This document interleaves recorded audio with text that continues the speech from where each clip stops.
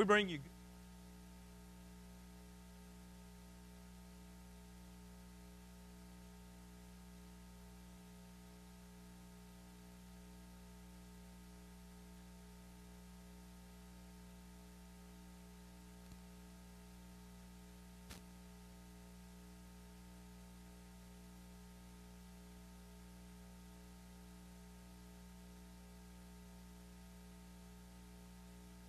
Andrew's mic this morning, if that'll help upstairs.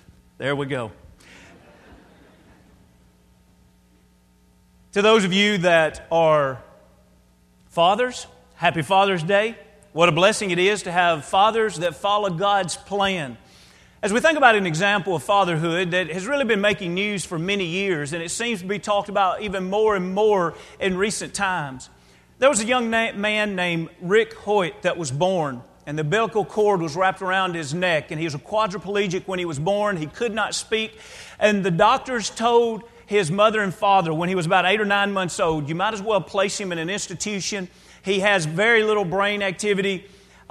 There's nothing that you could do to ever enjoy his life, and that's probably the best thing you could do is place him in the hands of professionals that could take care of him. They didn't believe that. They noticed as they walked around the room that the little fellow's eyes would follow them around the room. As he grew older, they took him at the age of 11 to Tufts University, to 2 scientists there, and they begged them, will you come up with some way that our son can communicate with us? We know that he understands what is taking place in the world, and we know he wants to communicate to us, but we do not know how to do that. They too sounded much like the doctors, saying that it would be no use.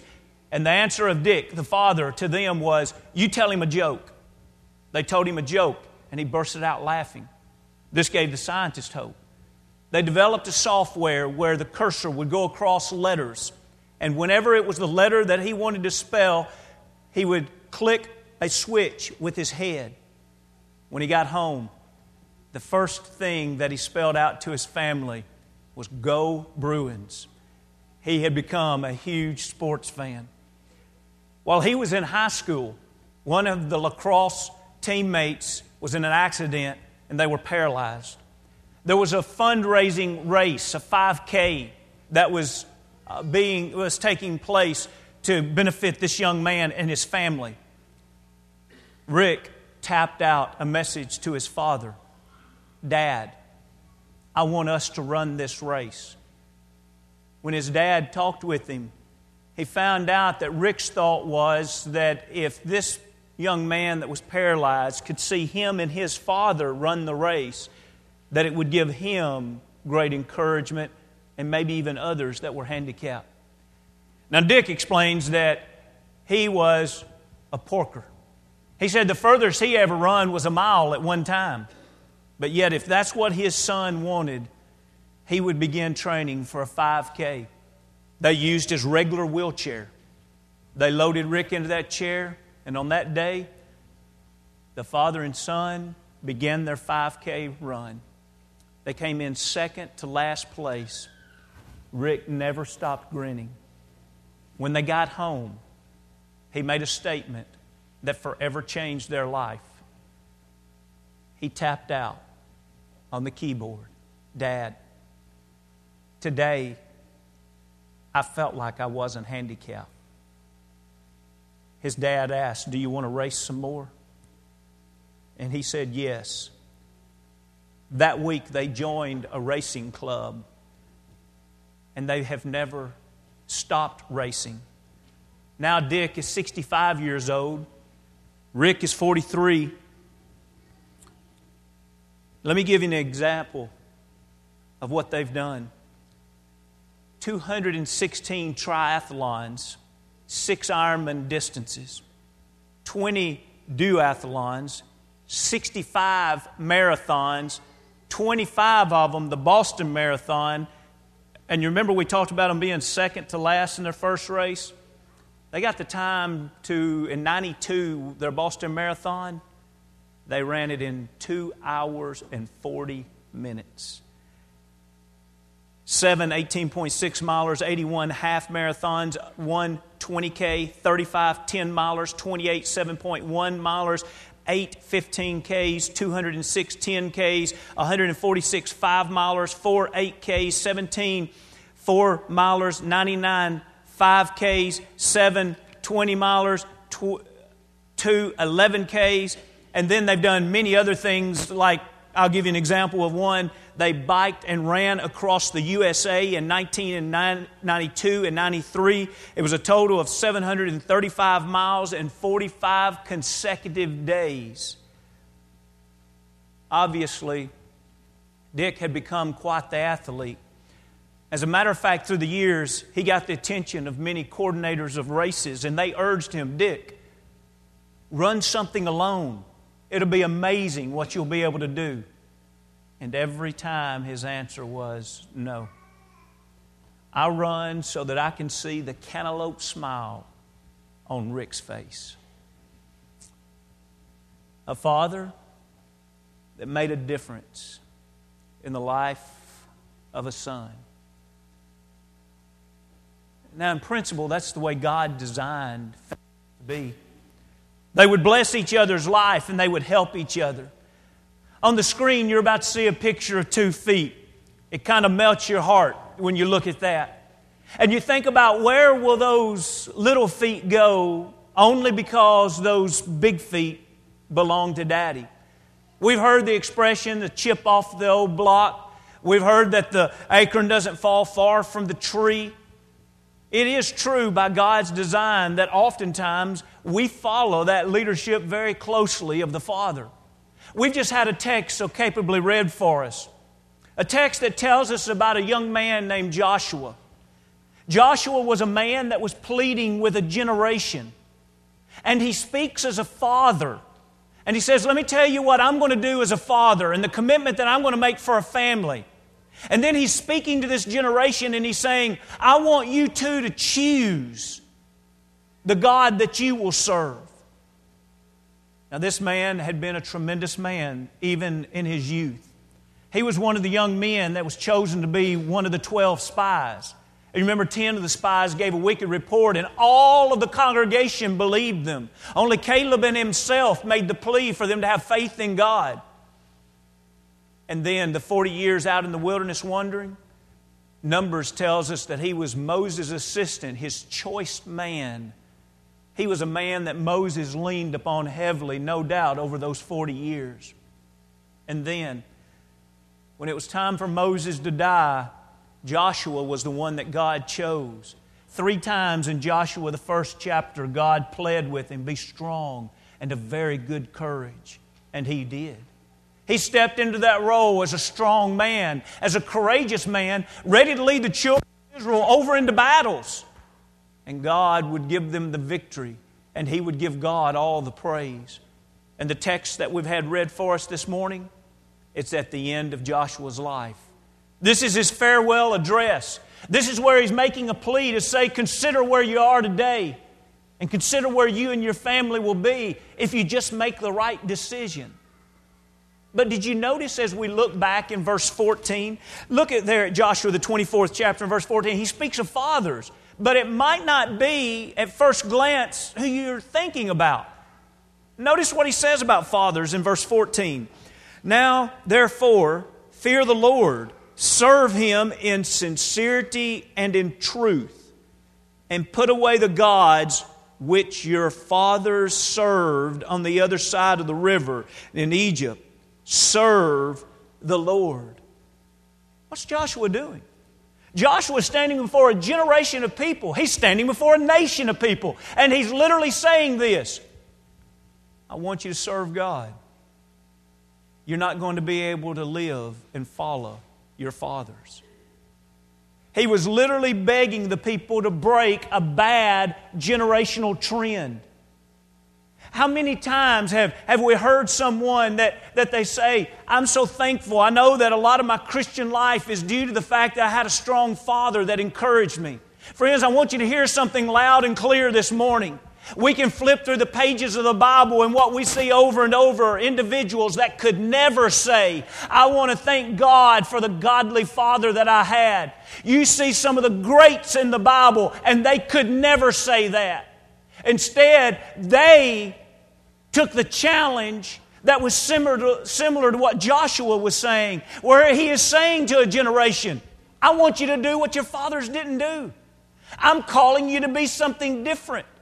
Your fathers were all idolaters. Your fathers knew of the Almighty God and left Him behind. I'm calling you to make changes in your life. If you had a godly father, bless you. But if you didn't, the question is the same for all of us. Will you choose to follow God? Will you choose to be a godly example for your family? Friends, that's what most of this 24th chapter is about. Look back earlier in the chapter. He uses the great Abraham as an example. We're about to read in just a moment verse 2 and 3. But as we're about to read this, I want to remind you of something you probably know, but let's have it fresh on our mind as we're about to read this passage. Do you realize how much these people would have loved and respected Abraham? Abraham was the great. He was the father of the faithful. Abraham was probably the one, if they had any spiritual thoughts about God at all, and you could say, hey, who would you like to be like? They would probably say, oh, I'd love to be like our father Abraham. Well, guess what? Do you remember about Abraham's father?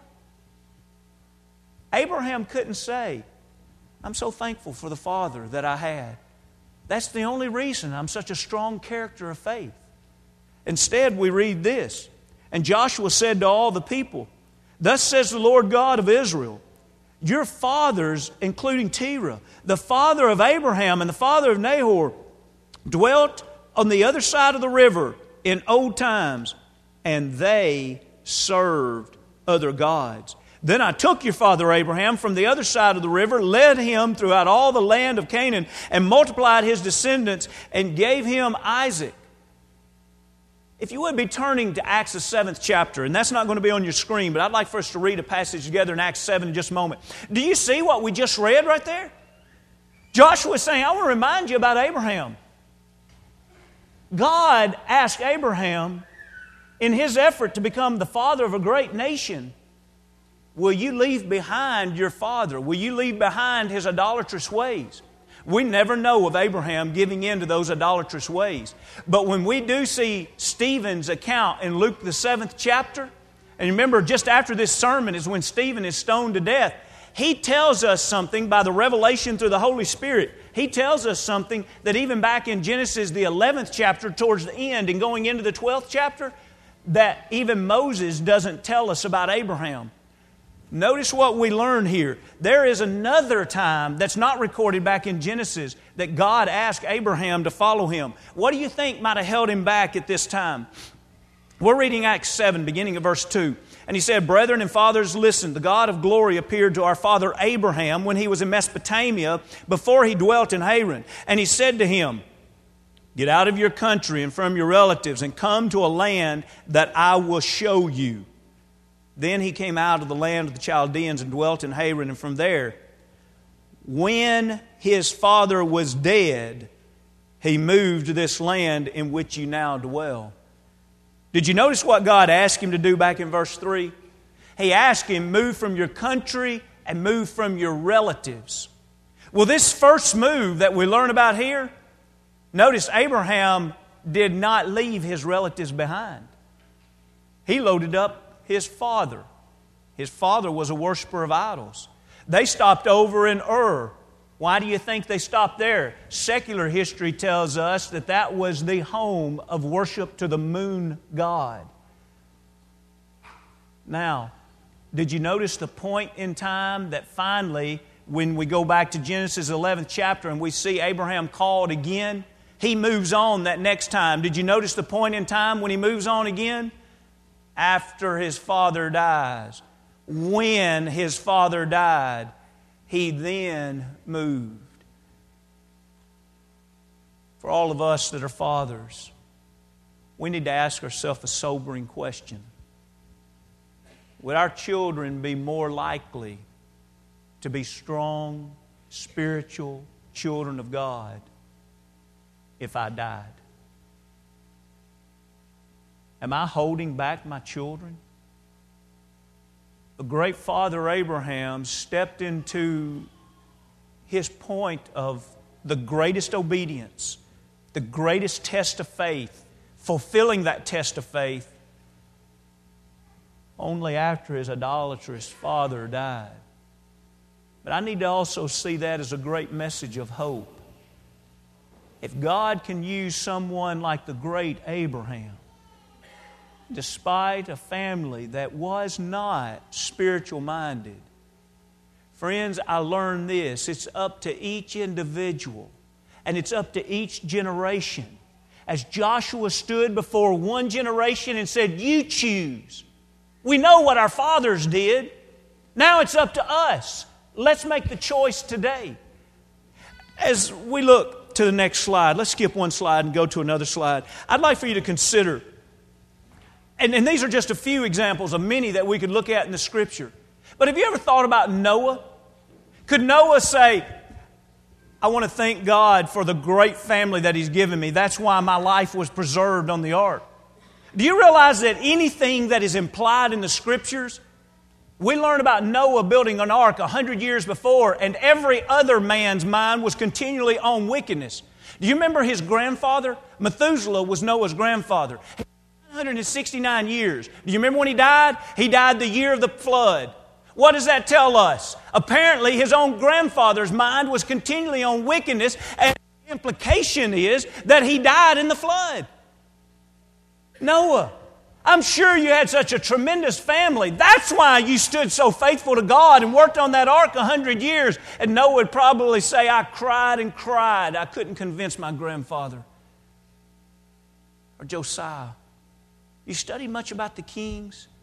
If you love God and you study about this man, you will love this man.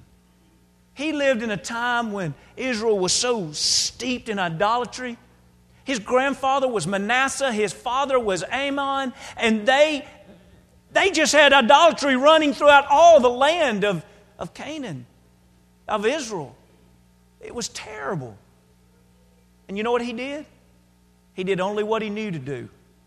He became a king at a young age, and he followed their lead until one day a man finds a copy of the law. And when he hears the law read for the first time of what God wanted and how different it was from what his father did and what his grandfather had done and what he was doing, he literally ripped his clothes off and began to weep as a sign of mourning and grief. And you know what? He didn't say, "I'm just going to do what my daddy did. I'm just going to be what my grandfather was." Instead, he was one of the great kings that completely removed idolatry, destroying and burning idolatry out of the land, and returned Israel to true worship. Or Paul, the great missionary and writer Paul. Do you ever hear him say, "I want to thank my mother and father. They're the ones that taught me about Jesus"? No, what we see is that he was trained in such a way that he rejected Jesus of Nazareth. And when Stephen was being stoned, he was the young man that was so young his job was just to hold the coats. Friends, I'm just going on what's implied here. But I don't think you'll ever hear of Paul saying, "I want to thank my father. My daddy was the one that really gave me the spiritual backbone of Christianity." Or Timothy. We read about a good mama and a good grandmother, but you know something you don't read about Timothy? You don't read about a father that gave him spiritual roots in Jesus Christ. Friends, I need to learn. And I need to accept the fact that if my daddy wasn't what he ought to have been, I'm not the first, and I won't be the last, and God still gives me the opportunity to be exactly what He planned on me becoming. Choose you this day whom you'll serve. He didn't say only if your generation before you were godly, then I'll accept you. Only if your grandfather was a godly man, I'll accept you into my family. Joshua was old. He's dying. And he looks across a generation of people whose daddies were terrible daddies spiritually. They were terrible. And he pleads with them. I want you to break a trend. I want you to do something your dads could never do. I want you to choose. Let's look again there at verse 14. Look again at 14 and let's just think about a few things. And then as we think about these things, verse 15. And as we think about these things, we will then bring some application home and close the lesson. Look at 15. And if it seems evil to you to serve the Lord, choose for yourselves this day whom you will serve, whether the gods which your fathers served that were on the other side of the river, or the gods of the Amorites on whose land you dwell.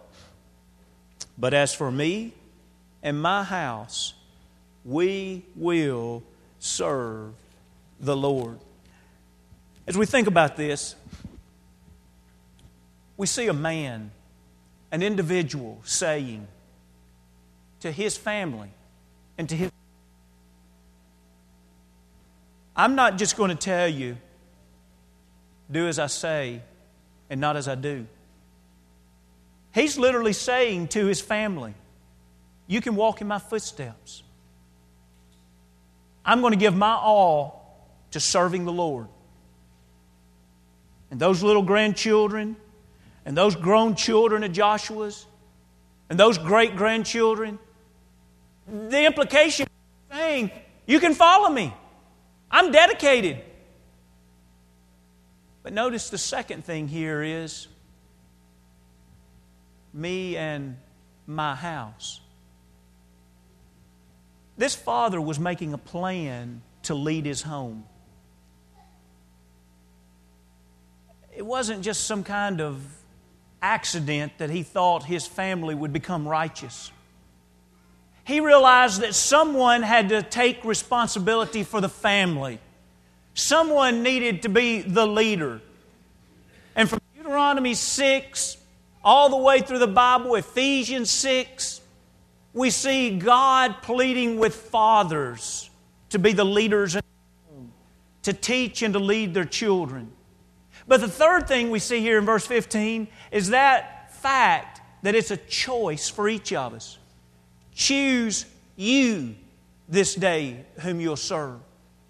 So Joshua is saying, I've chosen it. Joshua says, I've made a plan for my family. And now he looks out to everybody else that's listening. He says, you have to choose too. You're not going to be saved just because you happen to live among a good family. Just because you happen to gather occasionally among a good church family. Who's going to be saved? Those that have chosen God with all of their heart, soul, mind, and strength. They have laid their life in full submission to His will. That's who's going to be saved. Now, as we think of application to this verse, I'd like for you to think about these three things. Fathers who plan to lead, I need to ask myself a question. Is my direction safe? You know, He said, choose this day whom you'd serve. In other words, they had to decide, am I going to take the direction of my life over into idolatry, or am I going to take the direction of my life toward God?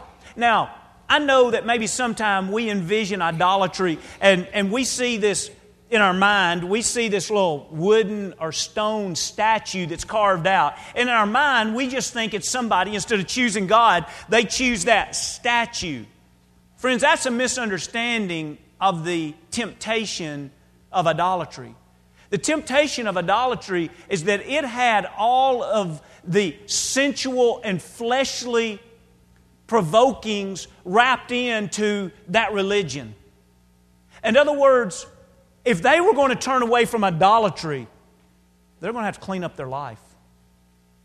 They had a lot of fleshly things that were driving their life in idolatry. And to choose God is really similar to today when we look across America and we say if someone's going to become a Christian, there's a lot of moral changes. There's a lot of religious changes. Even though we may not think about religion in America being full of idolatry, the sensual and carnal pull is very similar. And you see, Joshua is saying here, I want you to set a safe direction. And what does that demand? It demands that we be intentional. Fathers, this morning, can we say we are very intentional about the direction we're leading our home? We have our eyes set on the affection on things above. We are intentional. No one is going to wake up in heaven by accident. No one. No one's going to wake up and say, wow, I didn't think this would happen. It's going to be for those that have dedicated their life. It's going to be those that they've given their heart, soul, mind, and strength to the Lord. It's going to be for those that have worshiped without forsaking the assembly. For those that have gathered around the table and they've honored our Lord each first day of the week. Those that have given the first fruits of their labor. Those that have sacrificed deeply. Those that have taught others. Those that have prayed fervently. Those that have studied constantly. Oh, the list could go on and on. But what we do know for certain, it's going to be those that were intentional. But notice the second thing. Is your focus safe? The pull of idolatry and the fleshly? Or are we going to look spiritually?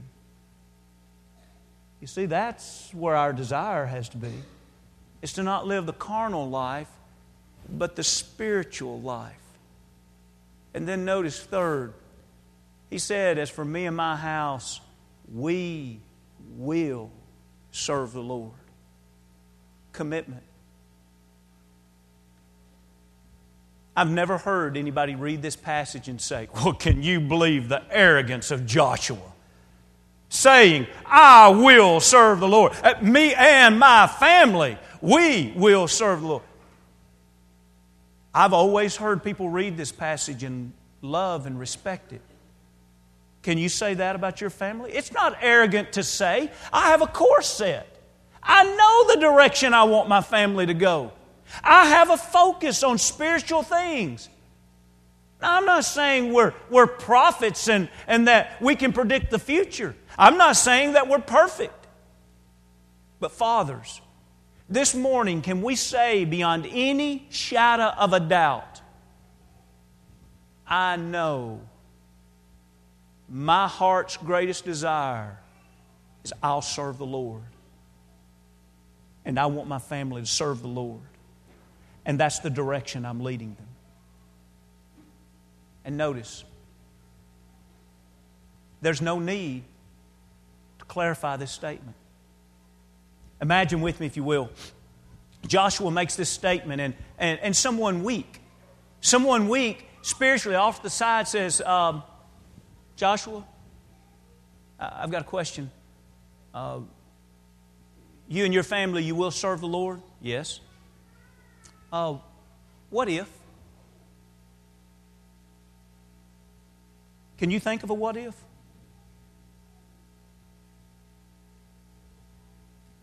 Can you think of a what if that would override that? What if me and my family, we start serving the Lord and in order to be popular in high school, our kids have to not do some of the things that the other kids do? We'll serve the Lord. Well, what if we start serving and we have to dress just a little bit differently? We'll serve the Lord. What if some people mock us? We'll serve the Lord.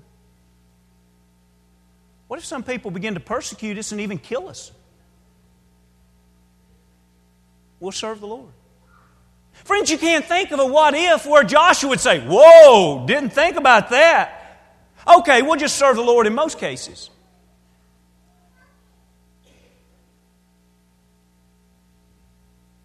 He talks to a lot of fathers this day that had bad spiritual fathers. And he says, I want you to choose. As for me and my house, we'll serve the Lord. All of us have seen the anti-drug campaigns What's interesting is seeing how they've evolved. You remember when most of the anti-drug campaigns dealt with targeting the children, urging the children not to be involved in drugs? Have you noticed what's happened over the past year or two or three? About 50% of the ads no longer target the children at all. Now, a big percentage of the ads target the parents. You know, those ads are even labeled parents, the anti-drug. You see, the world's figured out what God's laid out all along the way. And that is, some of the greatest influence in the lives of individuals are their parents. That's a blessing. That's a blessing whenever we think today we can have a great influence upon our family. That's why Joshua says, I know the direction I want to go and the direction I want to lead my home. You know what? We have a Father that wants to influence us. You know, that's the only way we're a Christian, is being influenced by the Father. This morning, have you been adopted into God's family? Have you been baptized into His family? Are you a believer, willing to repent of sins and confess before men? Won't you be baptized in Christ for the remission of your sins this morning? Maybe you've done that, and somewhere along the way you've not glorified the Father by the type of son or daughter that you've been. Wouldn't this morning be a wonderful time to come home? The Father would welcome you. He doesn't sit around and calculate your sins before He forgives you. The only thing the Father's concerned about is that you're willing to repent and come home. If we can help you in any way, come as we stand as we sing.